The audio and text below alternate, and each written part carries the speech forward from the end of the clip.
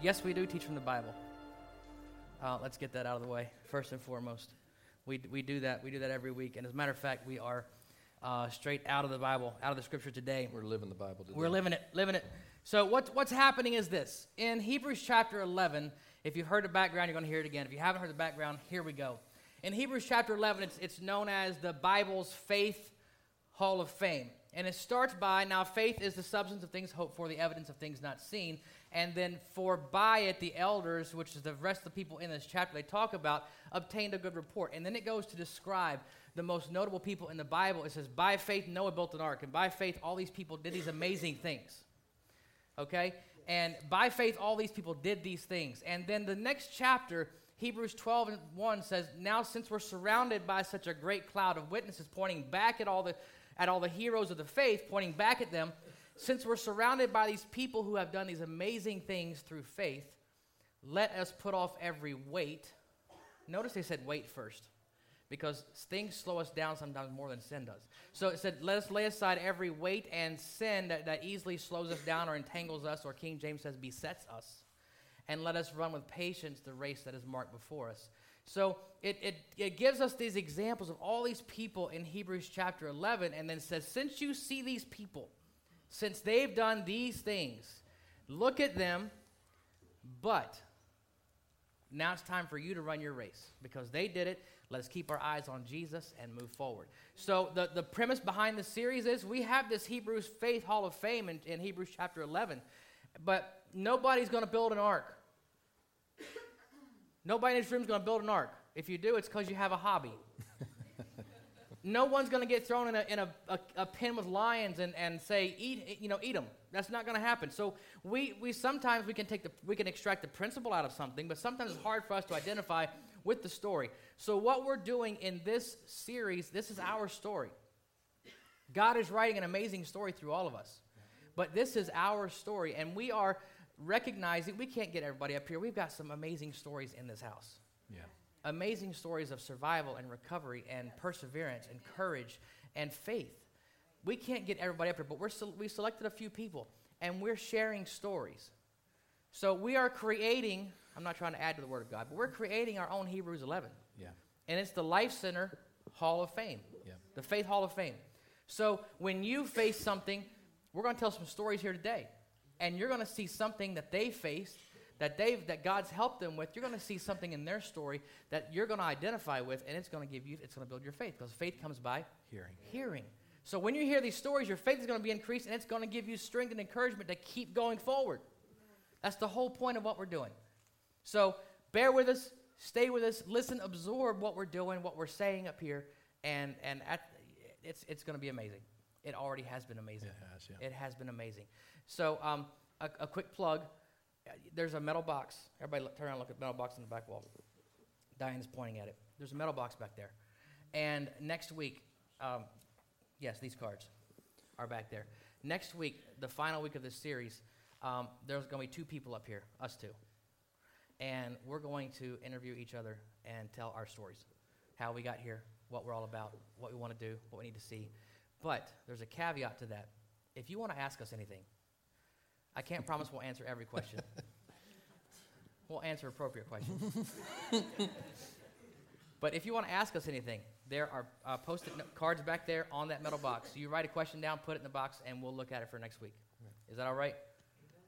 That's keeping it real, right? So if you have a question, why do you do what you do? How did you get where you are?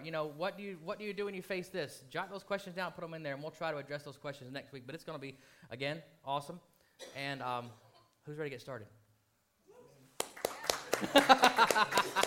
Ross said, not me. All right. Want to kick us off? Sure. So this is Aaron. That's Ross.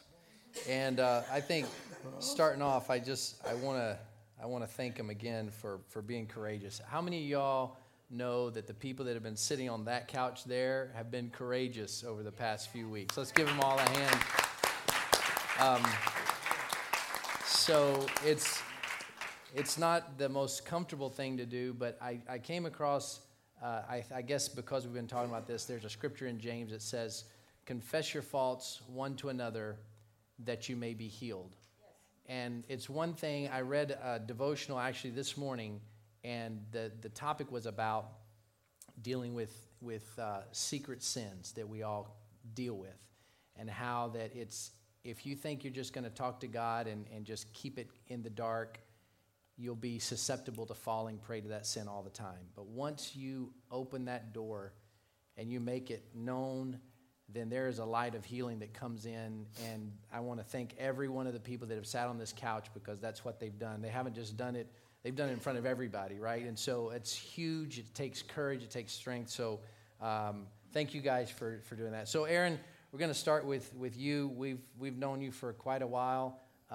You went to school with my son and daughter, and so watched you kind of grow up into this strapping young man that you are today. But there's a part to your story that I want to obviously look at today. And so I know because we've talked about it, but you struggled with a lot of loneliness and depression through a big part of your growing up years. So I'd like for you to kind of unpack that a bit for us today. All right, so I'll just start off saying I wasn't always the strapping young man that he's talking about. I know it might surprise you. So I guess I'll just start, like, basically when I was 13, I would call myself a tree because I had a massive afro and I was very skinny.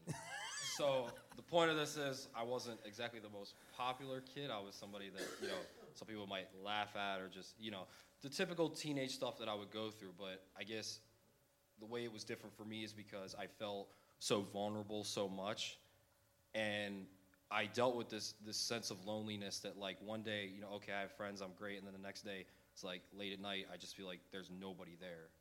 And when that might not exactly be true, there's something that was always in my mind that was telling me nobody's there, nobody cares about you. I could be hanging out with people but feel alone in a crowded room, and I was just in this dark place. And from 13 to 19 and 20 years old, I suffered with self-harm.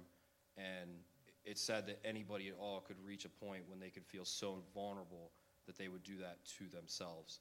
And I'm not going to get into specific details. That's not the point of this. But the point is, the loneliness would just attack me so much. It's like I was my own worst enemy.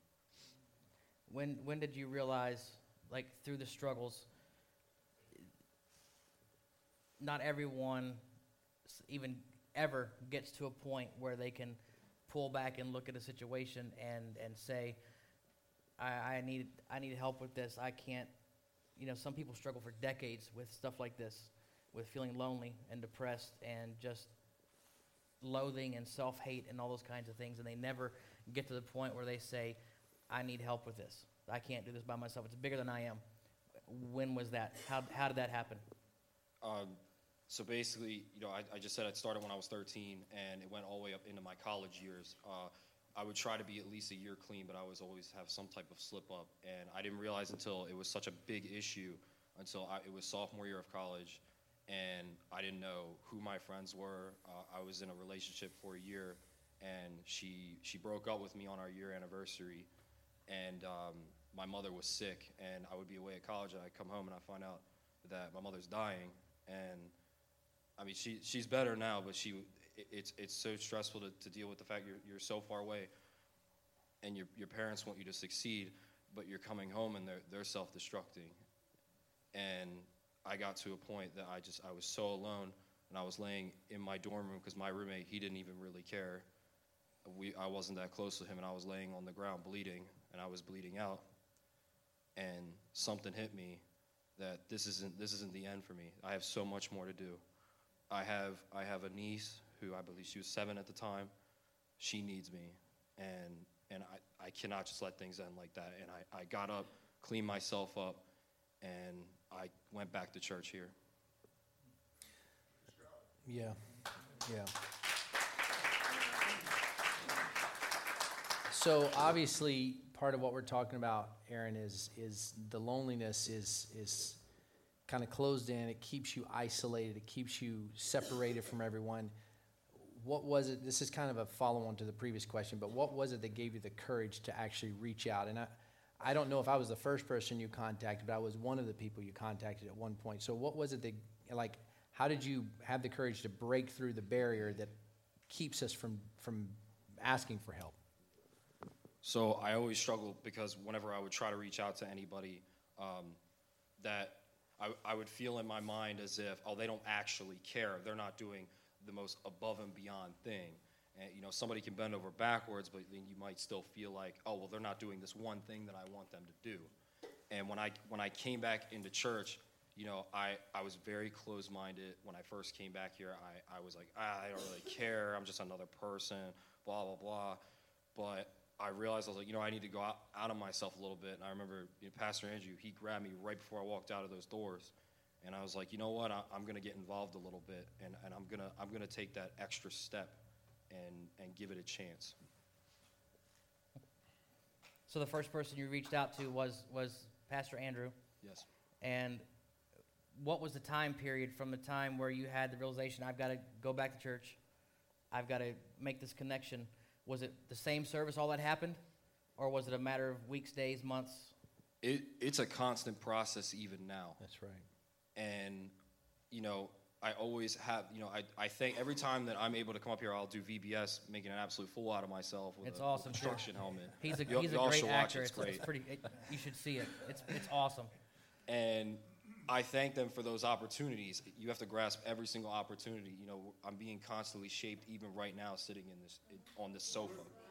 Yeah. How much has being involved, how much does that help versus just coming to church? Well, I'll tell you right now, we had a men's group I was involved with, and I realized that I can provide outside of church this safe haven to people. I can, you know, be a friend to others and, you know, be a light unto this world. And I realize that not, you know, I come into church, be a smiling face, but I have to take that outside. I was in college at the time. You know, most people in college, you know, there's people that's drinking and drugs and a whole bunch of type of things. And I realized I have to be this symbol of hope to people that's not all there is. And I chose to do that. And I've seen people impacted in their lives. And I'll still do it today in the workplace now that I've graduated.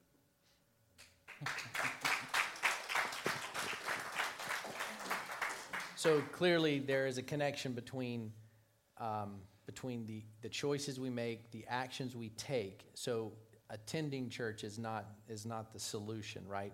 It's engaging because like the 4 things that are on the wall out there: find Christ, find freedom, find out who you are, and then making a difference. And those last 2 pieces really are critical to healing, because we're saved. A redemptive work that Christ does in us begins a work that puts us on a path, right? And the goal here, and we prayed in our morning prayer here this morning, we exist here to help other people find hope and find Christ. And so doing that is what brings that level of freedom. So what would you say to someone maybe in their younger years like you were, or even now, that struggles with that kind of depression and darkness? You know, what would you tell them how to fight that, how to stand against it? What would you say? I would say that hope is not just a word, it's an acronym. It's an acronym for Hold On, Pain Ends. Yes. And I could have laid on that floor and I could have bled out and I could have died. But you know what I chose to do instead? I chose to get up. I have a government contracting job right now.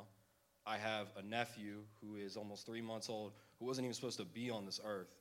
And I have all that I'm able to experience firsthand because I chose to hold on because my pain ended. And anybody who's right here right now, I guarantee you, if you're struggling right now, that means something good is coming right now. Because I'll tell you right now, these past 2 weeks, I have really struggled. The moment he told me, you know, oh, you're going to speak, I was like, whoa. And I am sitting right here, and between these past 2 weeks, I have struggled with things I would not even imagine would come to hit me. But I'm a warrior of God, and I know that He's not going to give me anything I can't handle. And I know right now someone in here is getting touched. Amen. How old are you right now? How old are you right now? I am 22 years old. 22 years old. So right now, he's up here with us, and he's been self-aware and dealing with this now for 2 to 3 years. Yep. as you go through this process, does it get easier to deal with and recognize and put in its place? It definitely gets put in its place. Like I said, it's a constant process. You constantly move through. There are going to be times that are harder than others, but I just keep in my mind that there's a reason for that. I know that's so cliche to say, there's a reason for everything, but that is as true as it gets. But what's even better is while I'm in church, I know that reason is God. Awesome. As you go through this journey, obviously we all have a prayer life where we talk to God throughout the day, different times, and you're able, when something like this hits, to reach out to Him. In this struggle, how often do you reach out to a person, say, hey, I need some extra help right now?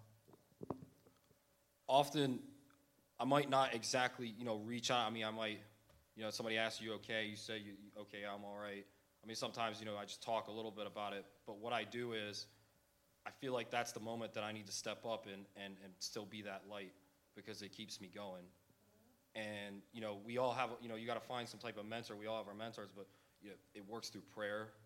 It works through confiding, in your pastors, or just maybe confiding in a fellow friend, because they might be struggling with what you're struggling with, and they end up helping you, and you actually just help them. Right. Amazing. Right, yeah. Amazing. Thank you. You're welcome. I just want to add a piece here.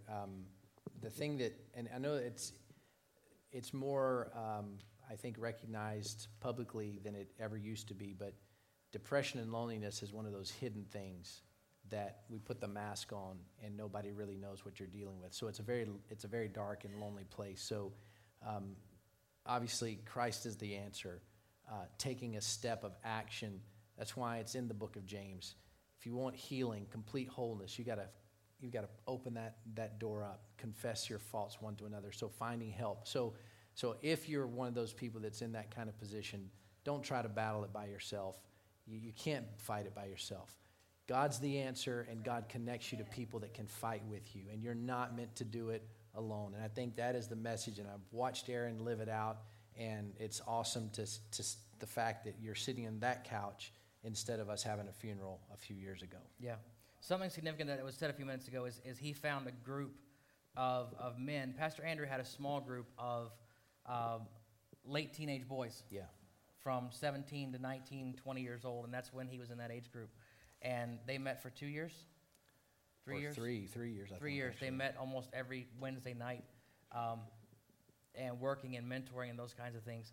There's a saying that real life change happens in the context of relationships. Right. And he said one of the key things for him was finding a group outside of church that he could connect with and talk to and work with, and that was his small group. Yeah. And that changed his life. And there are other guys in this room that changed their life, and they're in here and they serve every single week in some area. Right. Why? Because they were in a small group. Life change happened in the context of those relationships, and now not only do they come to church, not only are they a part of the body of Christ, they make a difference every single week. They're making a difference, yeah. So if you'll notice, there's a direct line that travels from not just coming to church, but being involved in something outside of this meeting right here that actually establishes you to a point where just coming to church won't do. Right. And not only do you get more established and connected, you're able to find out that I need to do something to make a difference. I need to serve somewhere, and it's not just about being here right now in this moment. Yeah. It's about what am I doing from Monday through Saturday that makes a difference in my life and someone else's life and the kingdom of God. Yeah, I got to say something about that small group. So every time we met, we didn't talk about, Aaron's pain and suffering. Right, or everybody in the group didn't come, belly aching about their struggles in life. Sometimes we went to Starbucks and we just laughed and talked about the latest movie we saw. Or, I was surrounded by a bunch of nerds and their superheroes, and so we just had great conversation, and it was fun. And I will say this about Aaron: if you see Aaron, he usually has somebody with him, and the somebody's with him. It's sometimes it's girls, and I'm not sure what his motivation is, but generally he's got a friend with him or some younger guy that he's working with or just being a friend to. And so that same, what Pastor Scott was just talking about, he's living it out because he understands the value of it. And we've tried to launch many times small groups in our church, and we're getting to the point now where it's happening because people understand its value. You don't have to convince Aaron about the value of a small group. There's several guys in this church you don't have to convince about the value of that small group because they understand that relationships, what did you say? Life change happens in the context of relationships. That is a true statement. So, Awesome. Everybody give Aaron a hand.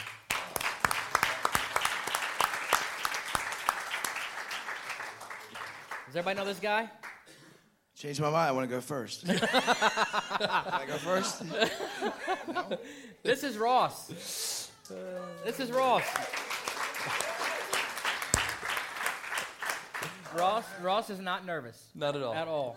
No, just Ross is an amazing guy, and he's brought a lot of life to the Life Center. We love Ross. Well Ross said. is a ton of fun, and Ross is doing. He's living out. He's living out an amazing story, and he's going to share some of that with us today. I'm honored that he's here, that Shannon's here, that Nevaeh's here, and his family. He's made a big difference in me and our church. And he's about to unpack some of this story. So he's got an amazing story. So let's start with this. A lot of things happen in Ross's in Ross's life, and if you don't know, he and Shannon are instrumental in getting our NA meeting here on Sunday. That's Narcotics Anonymous. Ross was addicted. I believe you are now 11 years clean. 28. Couple days. Woo!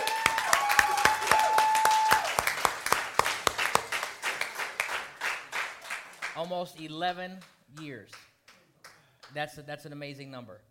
And he's going to talk about that today. But Ross, specifically, you can start where you want to, but what was it in your life that led you down the road to addiction? Yeah. First of all, I want to. Yeah, you can get it there. I want to get it that close. Got to hear you. I want to thank Aaron and all the ones that paved the path before me and showing me that you can get up here. And I know I've done it before, but it never gets easier, obviously. So thank you, Danielle, all the other ones that went before me. Oh man, can't you tell? So anyway, my story is not that unique. I've been grateful enough, and I'm just a survivor is really what I am. I mean, and God's got a purpose for me, and I was able to overcome what I've been through just to share for other people. And so it's really not that unique, but I want to say, on the way here, I said, I hope I'm not going first. I really hope I'm not going first. And then my daughter, which is amazing, and she says from the back seat, she says, Dad, you have an amazing story. And I said, really? Why is that, honey? I mean, what have you heard? So she says, you met Mommy.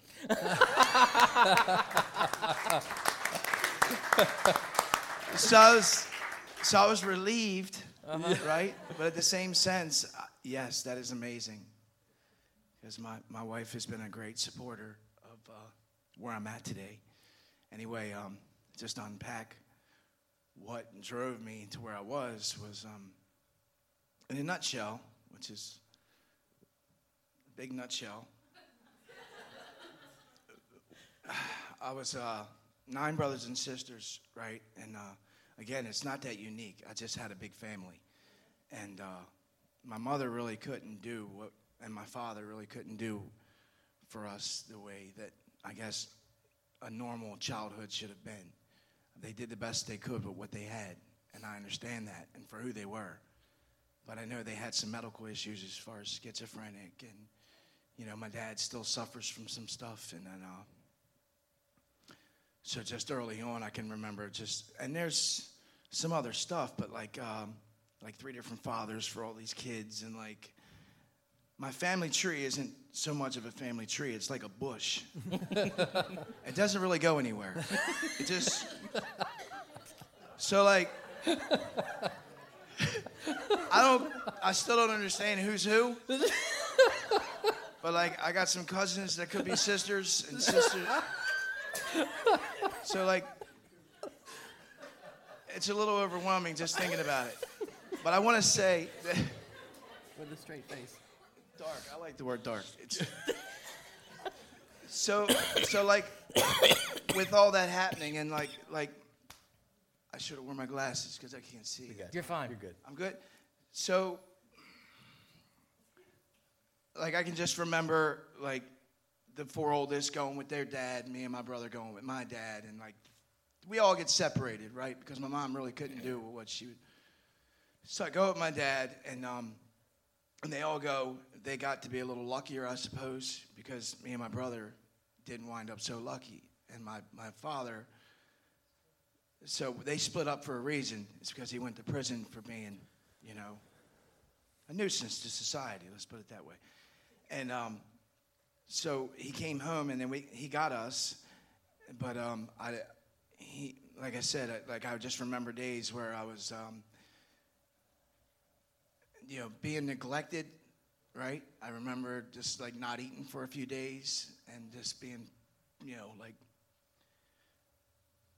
and just, so to me this seemed normal, right? It didn't really unfold and impact in my life until I got older. And when I was able to understand that's not a normal childhood. Being put in a dress, right? And being beat. But I share that only because, that happens. That happens to people. But it doesn't have to be who I am. And I can learn, per se, and make a difference from, what I've been through. But anyway, it just goes on and on. But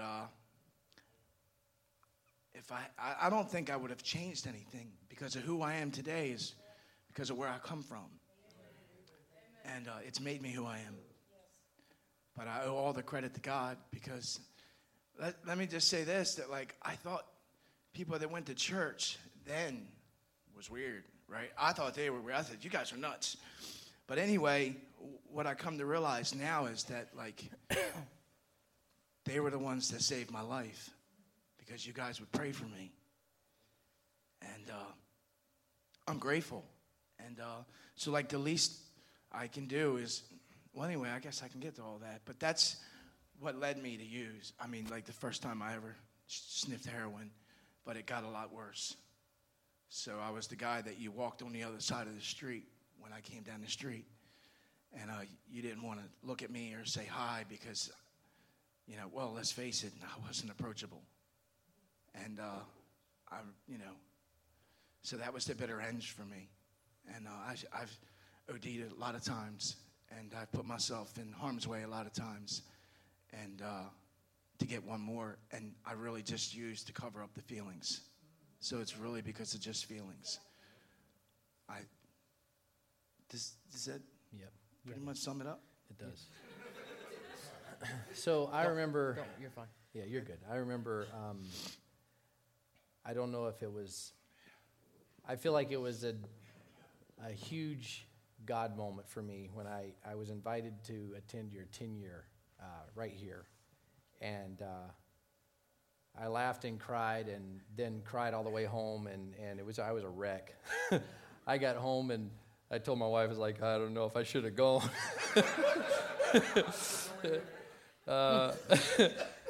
But you told some things there at that night that I couldn't even imagine.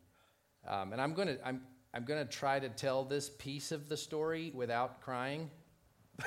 I told them there's a box of tissues up there, and they looked at me funny. I was like, they're for me. So you told a lot of things. And there were different low points, and the question here is, at what point did you realize that you couldn't live that way any longer? So that's the question. But there was one thing that as a dad, you told that story, and I remember, you were really talking about your family, and it was amazing that night. But I remember you telling a story of when you were in a foster home, and I'm gonna have a hard time, dude.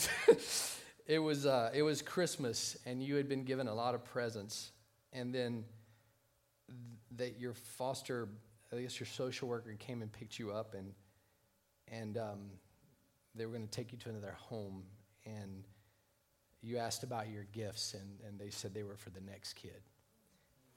And I pretty much lost it when I heard that, and then I wondered, how many other kids, face that, and to realize that, when a child is damaged and hurt like that, the path that gets charted for them is almost without their control.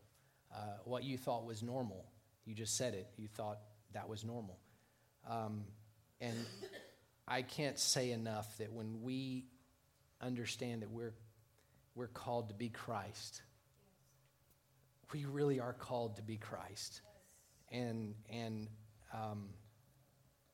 so your story, obviously, you didn't, so many things you said that day, but one particular time you were in the hospital and you had a major issue, and I thought maybe that was a point when surely you couldn't get any worse than that. But in your words, what was that moment when you realized that either there's got to be a God or God doesn't exist and he's left me on my own, or at what point did you realize you couldn't live that way anymore? Well, let's face it, my best decisions got me where I was.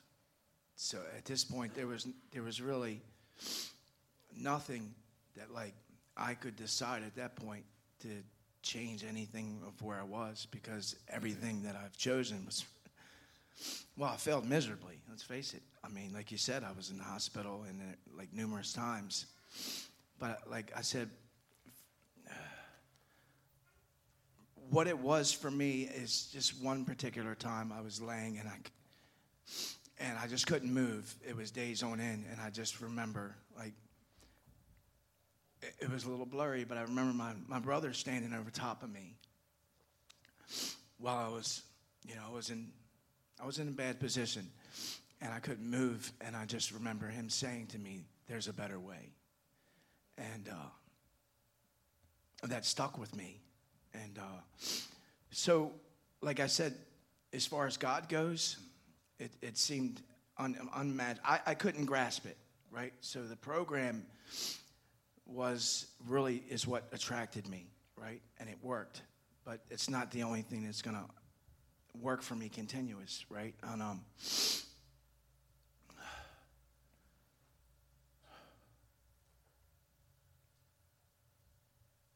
can you repeat the question? I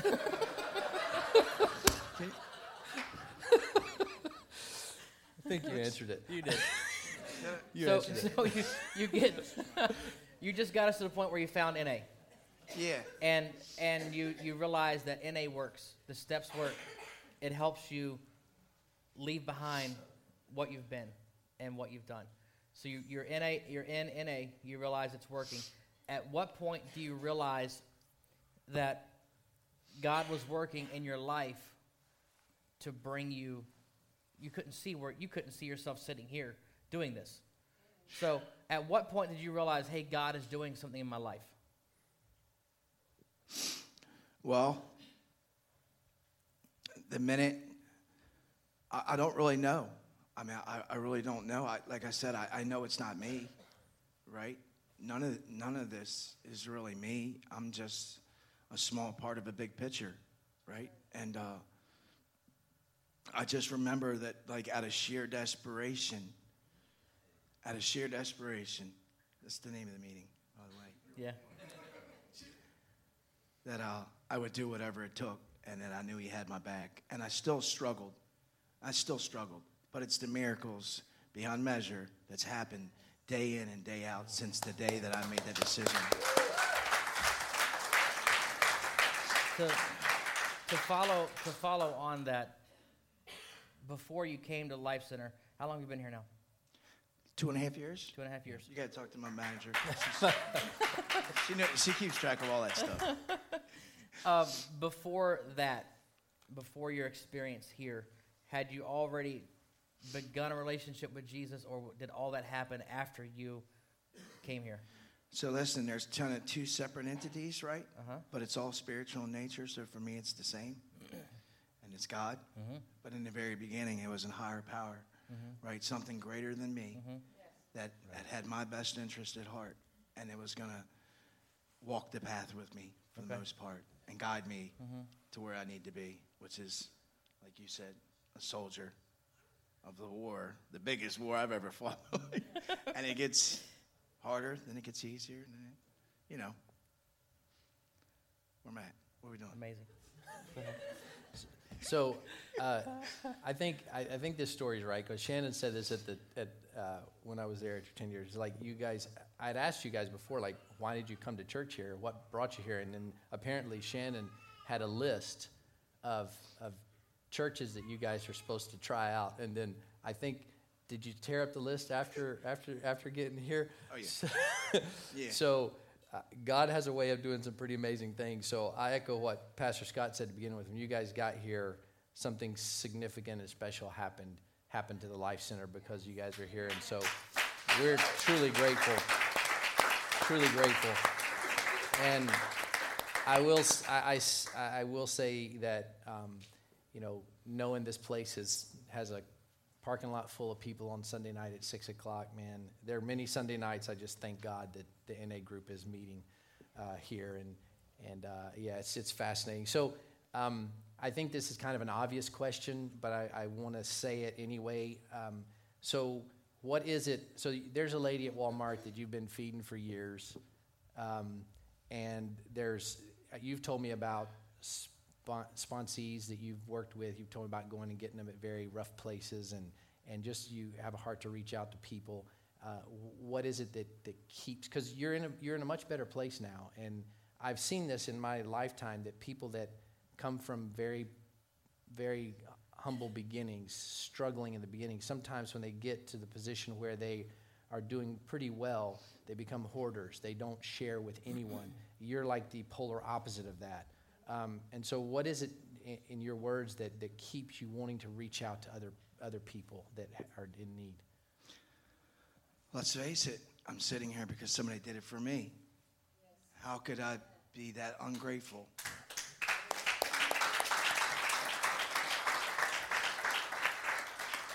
That's part of the way we all should be, to be honest, because the world would not be the world or even a better place if we didn't. Right. And I want to say that it's attraction rather than promotion. We lead by example, right? And I am a creation of God in His image, and I stick with that because I have a bigger purpose, rather than just laying in a gutter somewhere, like you said, bleeding out. And we all do. Yeah. Everyone's sitting here. We wouldn't be here if we didn't. We'd be one of the fallen ones, but we're not. We're one of the chosen ones, and I don't really know why He chose me. I got nothing. I don't know. But again, it just makes sense. I'm realistic, and that just makes sense, though I can't grasp what it exactly is. Yeah. I just have a bigger purpose, and we all should pay it forward. I truly believe that. That's the purpose. Yep. That's it.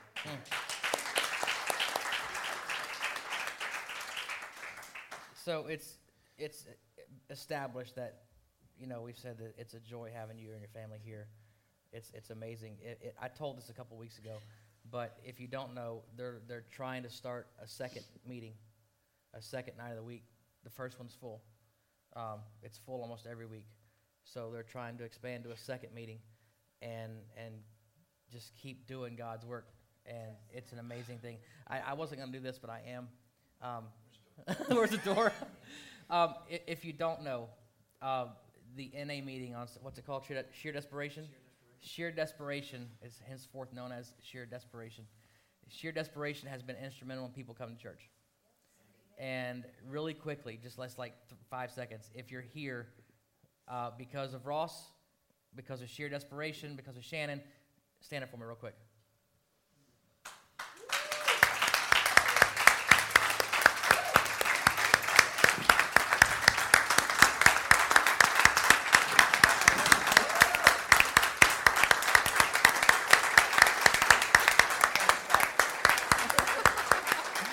All right, you can be seated again.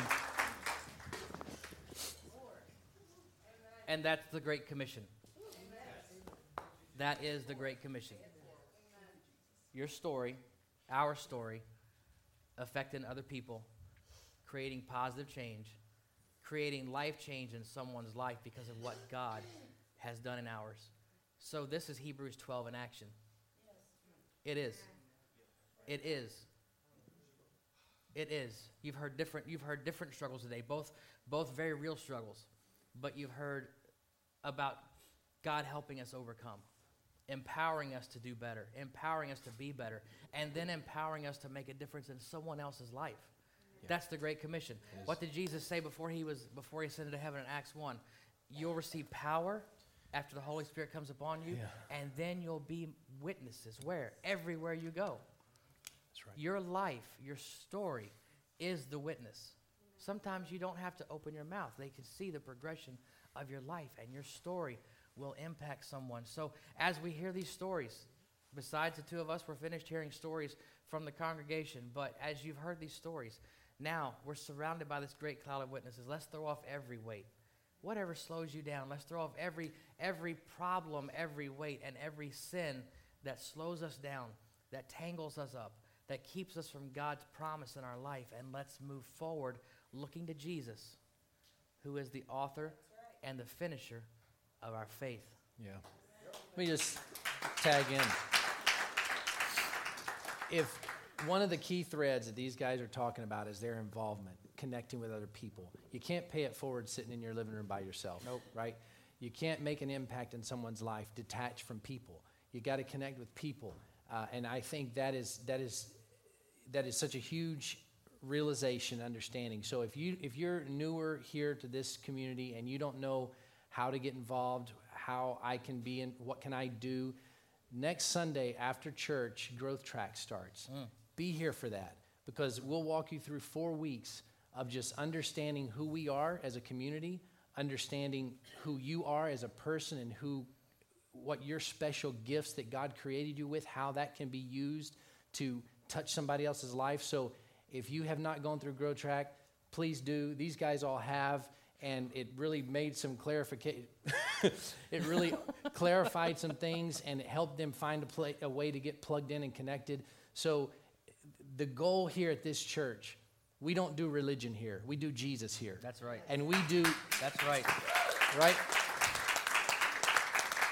And how we do that is we try to do what he did, and what he did was live, walk, work, be with people, right? He knew who he was, and he lived it out. He's trying to help us know who we are so we can live it out.